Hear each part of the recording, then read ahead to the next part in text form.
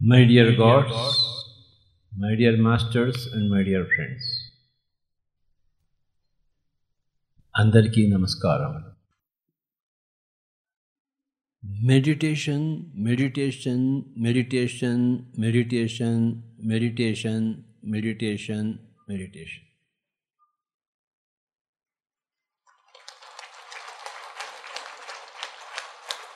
ధ్యానము ధ్యానము ధ్యానము ధ్యానము ధ్యానము.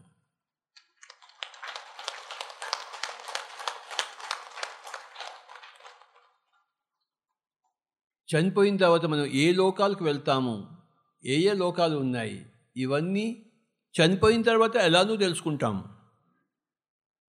కానీ చనిపోకముందే అవన్నీ తెలుసుకోవడమే, దాని పేరే ధ్యానము, జ్ఞానము, enlightenment.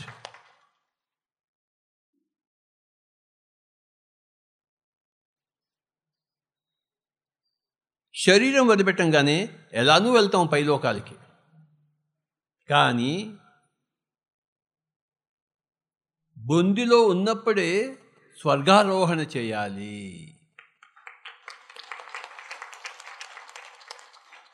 That's the challenge.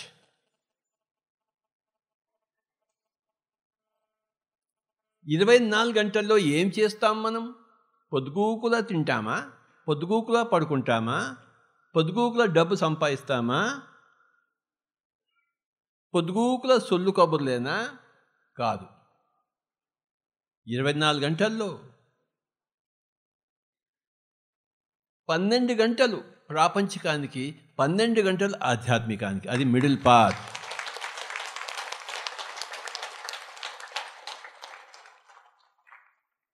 Buddha the Zorba. Be a Zorba and be a Buddha. Zorba అంటే ఎప్పుడు ఎంజాయ్ చేస్తుంటాడు మెటీరియల్, ప్రాపంచికంగా. బుద్ధ అంటే ఎప్పుడు స్పిరిచువల్గా ఎంజాయ్మెంట్ చేస్తుంటాడు. ఇహ పరలోకాలు ప్రతిరోజు కలగలిపి ఉండాలి. 24 గంటల్లో 12 గంటలు ఇహలోకం, 12 గంటలు పరలోకంలో జీవించాలి. నిద్రపోతున్నప్పుడు శరీరం నుంచి సూక్ష్మ శరీరం బయటకు వచ్చి అనేక లోకాలు తిరుగుతూ ఉంటుంది. అందరము చేస్తున్నాము. In sleep we come out of our physical bodies, go out into the astral worlds, in the causal worlds. We are spending a lot of time. ప్రతిరోజు ధ్యానం చేయని వాళ్ళందరూ కూడాను నిద్రావస్థలో పరలోక యాత్రల్లోనే ఉన్నారు, పరలోకంలోనే ఉన్నారు. సో ఆ 6 అవర్స్ 8 అవర్స్ ఉంది. ఎవ్రీడే మనం పరలోక యాత్రలు చేస్తున్నాము. దానివల్లనే మనకి శక్తి వస్తుంది. ఒకవేళ నిద్ర లేకపోతే మనకి పొద్దున్నే శక్తి వస్తుంది ఏమిటి? ఆ శక్తి ఎక్కడి నుంచి వచ్చింది? పరలోక యాత్రల ద్వారా, నిద్రావస్థలో పరలోక యాత్రల ద్వారా.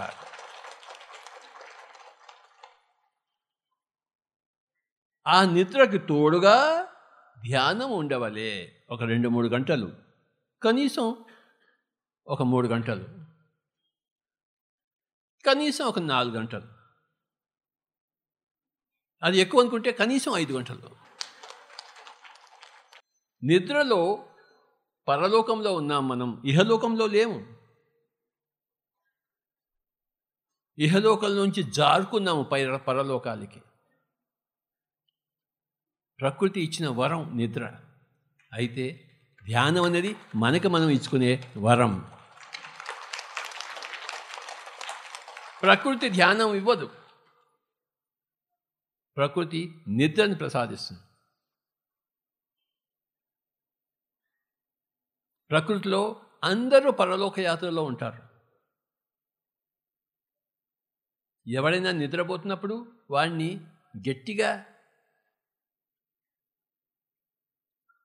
మేల్కొల్పకూడదు, మెల్లిగా దువ్వాలి. వాడు రానాయినా, కాస్త కిందికి దిగునాయినా, పరలోకం చాలనైనా, ఇక్కడ కాఫీ చేయాలనైనా, దోమ్మ బుజ్జి దా కాఫీ చేయి నాకు, లేకపోతే మనకి కాఫీ దొరకదు. పడుకునేటప్పుడు ఎవరిని, పడుకున్న వాడిని ఎవరు డిస్టర్బ్ చేయకూడదు. వాళ్ళు లేపేటప్పుడు గొంతుతో లేపకూడదు, అరవకూడదు. మ్యూజిక్ పెట్టండి. మ్యూజిక్ పెట్టి మెల్లిమెల్లిగా దాని సౌండ్ ఇంక్రీజ్ చేయండి, వాడు లేస్తాడు. అది సరైన విధమైన లేపడం. అంతేగాని వాడి మొహం మీద నీళ్లు చల్లడం కాదు, చల్లటి నీళ్లు లేరా బెదవా అని చెప్పేసి. సంగీతం పెట్టండి. వాడు పడుకున్నవాడు లేపాలి కదా, మనకి ఏదో పనులు ఉంటాయి, అర్జెంటుగా ఎయిర్పోర్ట్కి వెళ్ళాలి, బయట ప్రయాణాలు ఉన్నాయి. వాడికి ముందరే ప్రిపేర్ చేయండి, 10 నిమిషాల ముందు నుంచి సంగీతం పెట్టండి. వాడికి సితార్ పెట్టండి, వైలన్ పెట్టండి, సంగీతంతో లేపండి వాడిని. అంతేగాని ఇంత నీళ్లు చల్లి, పేడ నీళ్ళు చల్లి వాడి మొహం మీద నో. సైన్స్ నిద్రపోతున్న వాడిని లేపవలసిన అవసరం ఉంటుంది, కానీ దానికో పెద్ద సైన్సు శాస్త్రం ఉన్నది.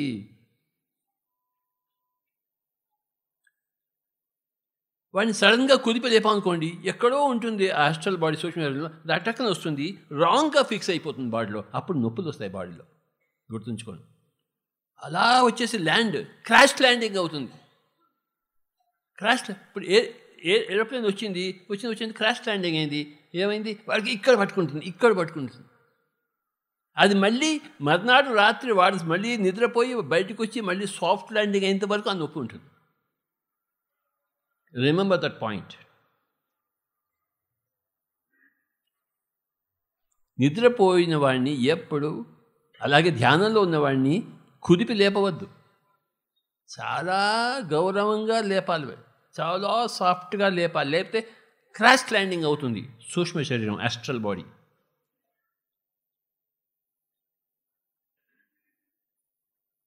ధ్యానం ద్వారా మనము పరలోక యాత్రలు చేస్తాము. బాగా ధ్యానం చేస్తున్నాము, కళ్ళు రెండు మూసుకున్నాము, శ్వాస మీద ధ్యాస ఉంచాము, మనసు శూన్యమైపోయింది, హాయిగా ఉంది, అంత హాయిగా ఉంది. ఎంత బాగుందో, ఏ ఆలోచనలు లేవు, చాలా చాలా బాగుంది, ఎంత బాగుందో, మనసు శూన్యమైపోయింది. లోపల ఉన్న సూక్ష్మ శరీరం శక్తిని పుంజుకుంటోంది, సెంట్రిఫ్యూగల్ ఫోర్స్ పుంజుకుంటోంది శక్తిని. శరీరంలో ఉన్న సూక్ష్మ శరీరము శక్తిని పుంజుకుంటోంది. మనం ధ్యానంలో ఉన్నవారము, శక్తిని పుంజుకుంటోంది.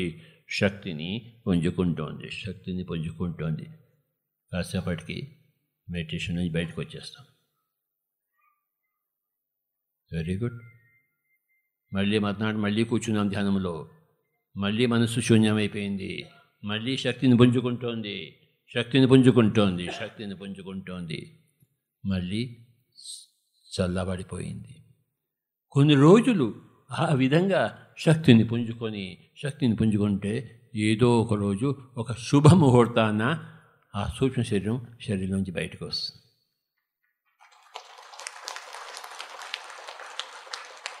కడుపులో ఉన్న పిల్లవాడు బయటికి రావాలంటే 9 నెలలు పడుతుందిగా. అలాగే ఈ శరీరంలో స్థితమై ఉన్న సూక్ష్మ శరీరము అన్ని నెలలు పడుతుంది శక్తిని పుంజుకుంటే సూక్ష్మ శరీరం కడుపులోంచి బయటికి రావడానికి. పిల్లవాడు బయటకు వచ్చినట్టు ఆ సూక్ష్మ శరీరం బయటకు వస్తుంది. వావ్! బయటకు వచ్చి తన శరీరాన్ని తాను చూసుకుంటుంది. వావ్! ఓహో, అక్కడ నేను ఇన్ని రోజులు ఉన్నానా? ఓహో, అది శరీరమా, ఇది నేనా? అది నేను కాదా, ఇది నేనా అని చెప్పేసి ఆ సూక్ష్మ శరీరం ఇలా చూస్తుంటుంది.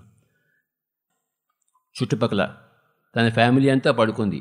అగో పెళ్ళాం, అగో మొగుడు, అగో పిల్లలు, నేను ఇక్కడున్నానే.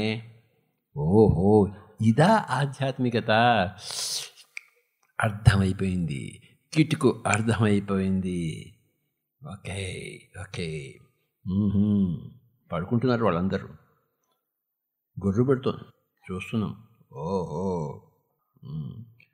రూమ్ ఉంటుంది మెల్లిగా.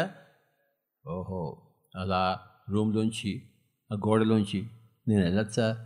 వినుంటాం కదా మనం ధ్యాన మహాసభల్లో, సూక్ష్మ శరీరం ఎక్కడికైనా పోగలని చెప్పేసి మెల్లిగా ఆ గోడలోంచి వెళ్ళిపోతే గోడలోంచి బయటకు వచ్చేసాను. ఈ గోడ శరీరానికే కానీ ఆత్మకు కాదు. ఒక మంట ఉంటుంది, ఆ మంటలో దూడుతుంది సూక్ష్మ శరీరం. ఏమీ కాలే. నైనం చిందంతి శస్త్రాన్ని నైనం దహతి పావక న చైనం క్లేదయ్యంతపో న శోషయతి మారుతాను. అప్పుడు తెలుసుకుంటున్నాను గీతా శ్లోకం. అగ్నిలో ప్రవేశించిన కాలలేదు, నీటిలో పోయిన తడవలేదు, గాలి ఎండించలేదు, శస్త్రాలు ఛేదించజాలవు. ధ్యానం చేస్తే తెలుస్తుంది భగవద్గీత శ్లోకం యొక్క ప్రాక్టికల్ ఎక్స్పీరియన్స్. నీళ్ళలోకి వెళ్తావు, సముద్రం లోపలికి మొత్తం అంతా తిరుగుతావు. ఇది చెయ్యాలి. ఫస్ట్ ఇహలోకంలో అంతా తిరుగుతావు, శరీరంలోంచి బయటకు వచ్చేసి ఇహలోకంలో యాత్రలు చేస్తావు. పరలోక యాత్రలు ముందర ఇహలోక యాత్రలు ఉంటాయి. జుయ్యమని వెళ్తావు, సూర్యుడు రూపంచి వెళ్తావు, భూమి రూపాలకి వెళ్తావు. ఎంతోమంది లక్షల మంది ధ్యానంలో శరీరంలోంచి స్థూలంలోంచి బయటకు వచ్చి ఇహలోక యాత్రలు చేసి వచ్చారు. అమెరికాలో ఏం జరుగుతుంది? కొడుకు ఇంట్లో వాడు దోశ ఎలా వేస్తున్నాడు చూస్తాడు, మళ్ళీ వచ్చేసి అరే నిన్న నువ్వు దోశ వేసావరా, అందులో నూనె సరిగా వేయలేదు. ఇహలోక యాత్రలు చేస్తాం ధ్యానం ద్వారా, పరలోక యాత్రల కన్నా ముందర. ఇహలోక యాత్రలన్నీ అయిపోయిన తర్వాత ఇంకా మళ్ళీ ధ్యానం చేస్తున్నాం. మళ్ళీ ఊగుతోంది శరీరం, పుంజుకుంటోంది శక్తిని. ఆహా, మళ్ళీ బయటికి వచ్చేసావు సూక్ష్మ శరీరంలో. కొంతమంది మాస్టర్స్ వస్తారు, వాడు వెయిట్ చేస్తున్నాడు, వీడు ఎప్పుడు బయటకు వస్తాడా అని చెప్పేసి. వచ్చావన్నైనా పోదామా? ఎక్కడికి సార్? పరలోక యాత్ర. అప్పుడు నీ ఆస్ట్రల్ బాడీతో ఫిజికల్ వరల్డ్, ఆస్ట్రల్ బాడీతో ఫిజికల్ వరల్డ్స్లో ట్రావెల్ చేస్తే ఇహలోక యాత్రలు, ఆస్ట్రల్ బాడీతో ఆస్ట్రల్ వరల్డ్స్లో ప్రయాణాలు చేస్తే పరలోక యాత్రలు. ఓ, భూలోకం పోతుంది, భువర్లోకం వస్తుంది, సువర్లోకం వస్తుంది. వాయబ్బా, ఇంత ఉందా? ఆ ప్రపంచాలను తిరుగుతావు. అక్కడ ఎన్ని ప్రపంచాలు, ఎన్ని కోట్ల ప్రపంచాలు తిరిగినా మళ్ళీ వచ్చేటప్పటికి నువ్వు అదే టైంలో ఉంటావు. ఇక్కడ టైం ఏం జరగదు, అక్కడ అన్నీ జరిగిపోతాయి. అక్కడ అంతా మనం చూస్తాం. మనం అప్పుడు పరలోక యాత్రలు చేసినప్పుడు పరలోక జ్ఞానం వస్తుంది, ఇహలోక యాత్రలు చేసినప్పుడు ఇహలోక జ్ఞానం వస్తుంది. ఊరికే శరీరంలో కూర్చుని కాఫీ తాగుతూ, టీ తాగుతూ, అదేదో బీరు ఉంటుంది, రమ్ ఉంటుంది, అది తాగుతూ, అదేదో చికెన్ ఉంటుంది, మాంసం ఉంటుంది, అదేదో తింటూ ఉంటే వాడిది వ్యాపవ జీవితం, దరిద్రపు జీవితం. జీవితం ఎలా ఉండాలి? వైభోగంగా ఉండవలే, దరిద్రంగా కాదు.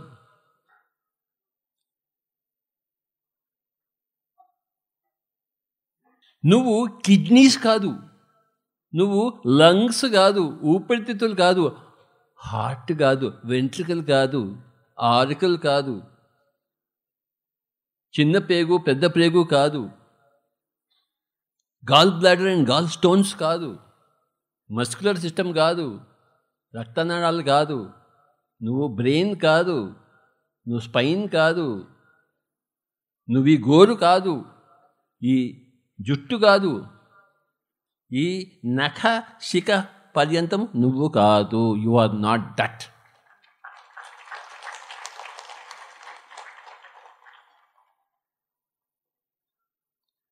లిప్స్టిక్ పెట్టుకో, ఒక్క క్షణం పడుతుంది లిప్స్టిక్ పెట్టుకోండి, కానీ దాని గురించి రోజంతా ఆలోచించకు. గోరు మీద రంగు పెట్టుకో, రోజంతా ఎందుకు ఆలోచిస్తున్నావు? అందరికీ ఎందుకు చూపిస్తున్నావు? నీ ఆత్మజ్ఞానం చూపించు అందరికీ, నీ ధ్యానం చూపించు, నీ పరలోక యాత్రలు చూపించు, నీ ఇహలోక యాత్రలు చూపించు.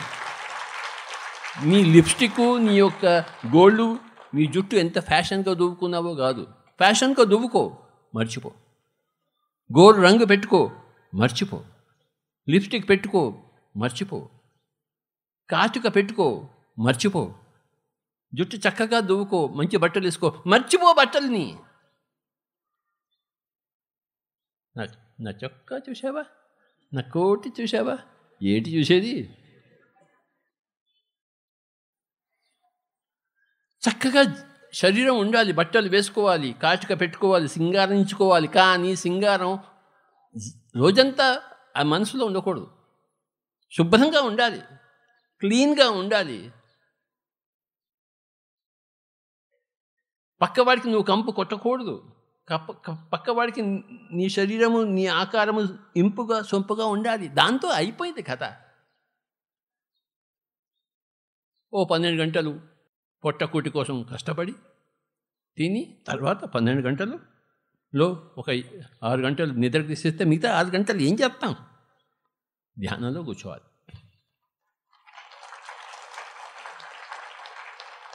పొద్దున్న 5 గంటల నుంచి ఇప్పుడు 8 గంటల వరకు 3 గంటల సేపు ధ్యానంలో కూర్చున్నారు.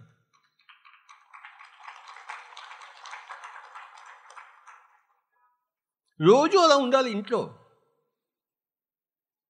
ఈ ధ్యాన మహాచక్రంలో ఇక్కడ కైలాసపురంలో రోజు ఎలా గడుస్తుందో, ఇంటికి వెళ్ళిన తర్వాత మన ఊర్లో ప్రతిరోజు అలా గడబాబాలే.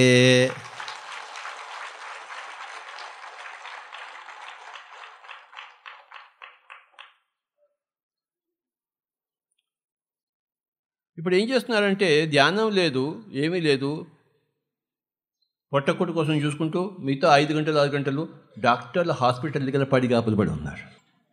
నాకు కడుపు నొప్పి, నా తలకాయ నొప్పి, నా కిడ్నీలో స్టోన్స్ ఉన్నాయట, పైల్స్ ఏమిటో నాకు అర్థమే కాదు.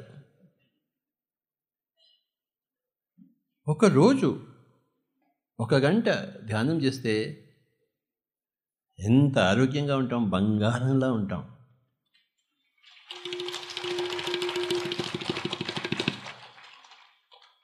నువ్వు డాక్టర్ దగ్గరికి పోయావంటే నీది ముదనష్టపు జీవితం, నీది ముదనష్టపు ఆత్మ అని లెక్క. ఎందుకు పోతున్నావు? Don't ever waste your time. ఒక్క క్షణం కూడాను వేస్ట్ చేయకూడదు. ఆయన వైలిన్ వాయించాడు, ఈయన సితార్ వాయించాడు, తర్వాత కాసేపు వీళ్ళు వాయిస్తారు. వీళ్ళు వాయిస్తున్నప్పుడు వాళ్ళు ధ్యానంలో కూర్చోవాలి, సమయం వేస్ట్ చేయకూడదు. Why don't you utilize your time properly? ఇక్కడ తన్యావర్తనం నడుస్తోంది, అర్ధగంట సేపు వాళ్ళని వాయించే, అర్ధగంట సేపు మీరేం చేస్తారు? ఒకవేళ కడుపు నొప్పి ఉందనుకో, అలవాటు కొద్దిగా డాక్టర్ దగ్గర పోయావనుకో, అక్కడ అర్ధగంట సేపు కూర్చోవాలనుకో, అర్ధగంట సేపు దిక్కులు చూస్తూ ఎందుకు కూర్చుంటావు? శ్వాస మీద ధ్యాస పెట్టు. 10 నిమిషాల్లో డాక్టర్ దగ్గర పోకుంటే తిరిగి ఇంటికి వస్తాను.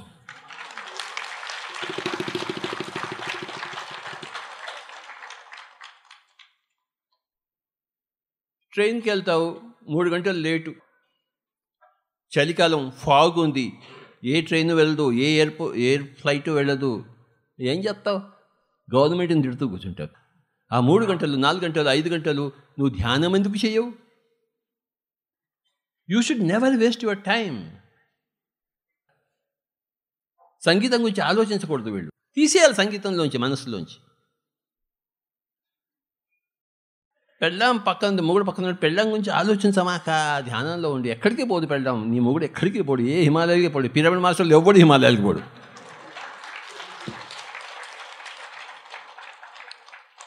ఎంత టైం వేస్ట్ చేస్తుంటాము. ఆ టైంలో ఎంత ధ్యానంలో, ఎంత ఇహలోక యాత్రలు, ఎన్ని పరలోక యాత్రలు చేయగలరు రామచంద్ర? చెప్పని అవసరమే లేదు.